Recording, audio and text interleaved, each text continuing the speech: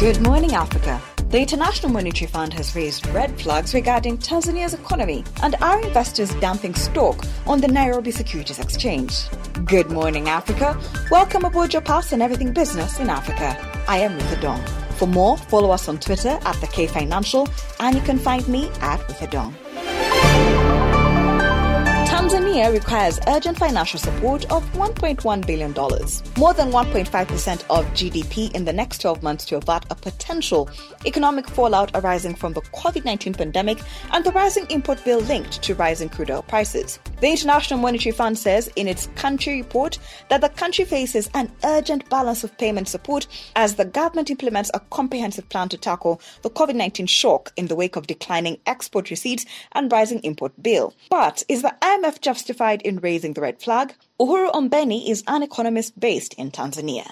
I can say the IMF, they have trust with our country, and because of that, they have started to approve some financing within the country. And because of that, we expect more, because previously we had a different opinion regarding the COVID-19, and our concern was the impact of vaccination. But right now we have confidence that the vaccination has no any side effect. That's why you can see at the country we have decided to move with the vaccination.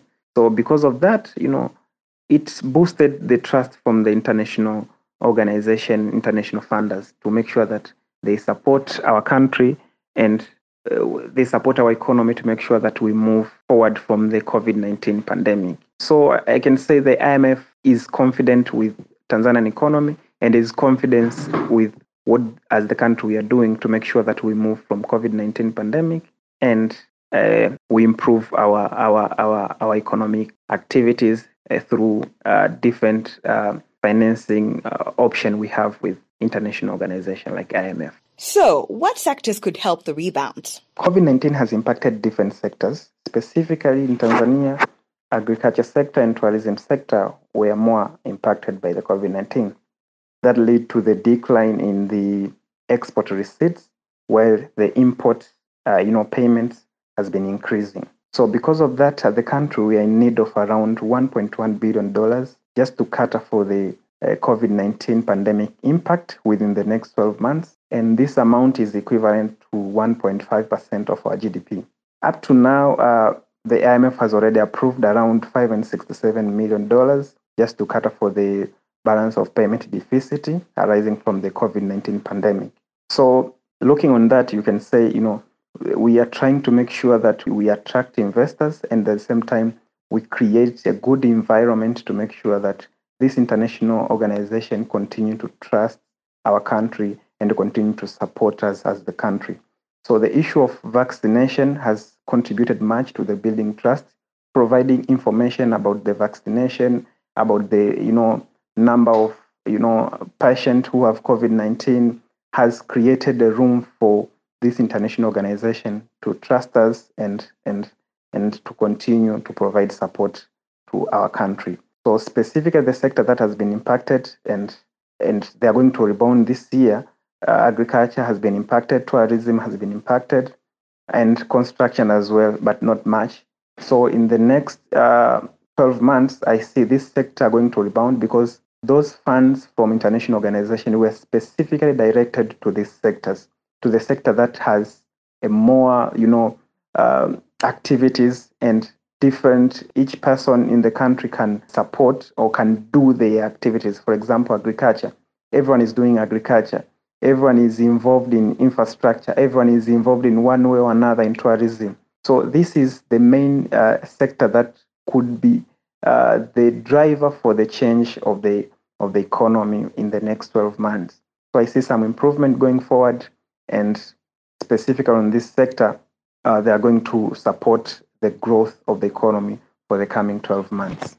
What is the new government doing different? I think the government is doing different on the area of relationship building as a country. We are working to make sure that we have a good relationship with different stakeholders, like international organizations such as IMF, World Bank, and different private and institutional investors. We are looking to have a good legal framework that will attract investors. We are looking to have relationship contracts that will make sure that we have a win-win situation between investor and the country. So I think this is more important that the government is doing right now, like make sure that we have inflow of investment and at the same time we move fast from the impact of COVID-19 pandemic. That was Uhuru Ombeni, an economist based in Tanzania. A quick review of the other stories making it into the podcast.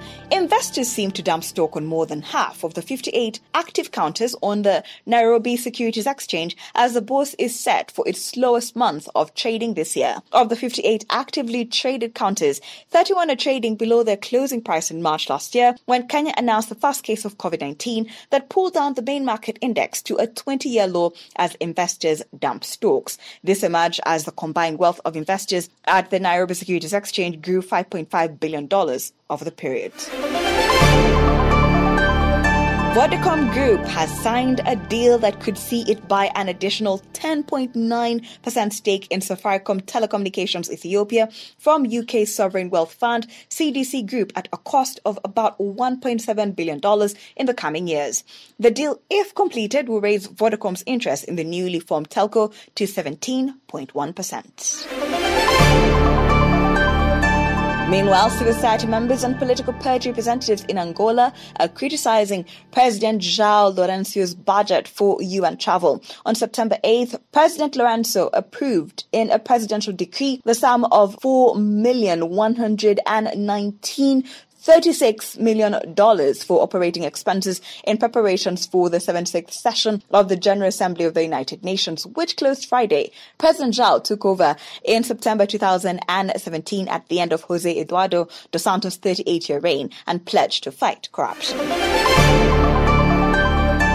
Today's trading session recorded a turnover of 7,178,000 Rwanda francs worth of bonds traded in 3 deals on the fixed income market and 1,058,500 Rwanda francs from 6,300 shares traded in 2 deals on the equities market. The Rwanda Stock Index and All Share Index went down by 3.3% and 0.95 points to close at 104.58 and 146.16 respectively. The MTNR counter closed at 200 Rwanda francs.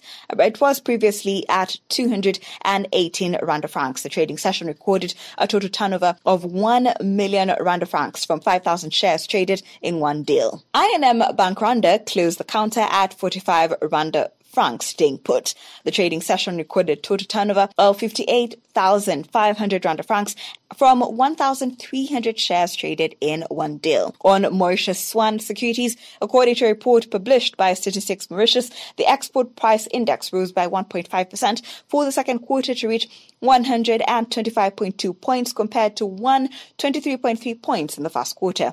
However, import price index rose by 9.5% from 106.4 in quarter 1 to 116.5 points in quarter 2, which represents a drop of 7.5% in the terms of trade ratio. The same report noted an increase in the wage index by 1.3% from 114.8 points in quarter 1 to reach 116.3 points in quarter 2.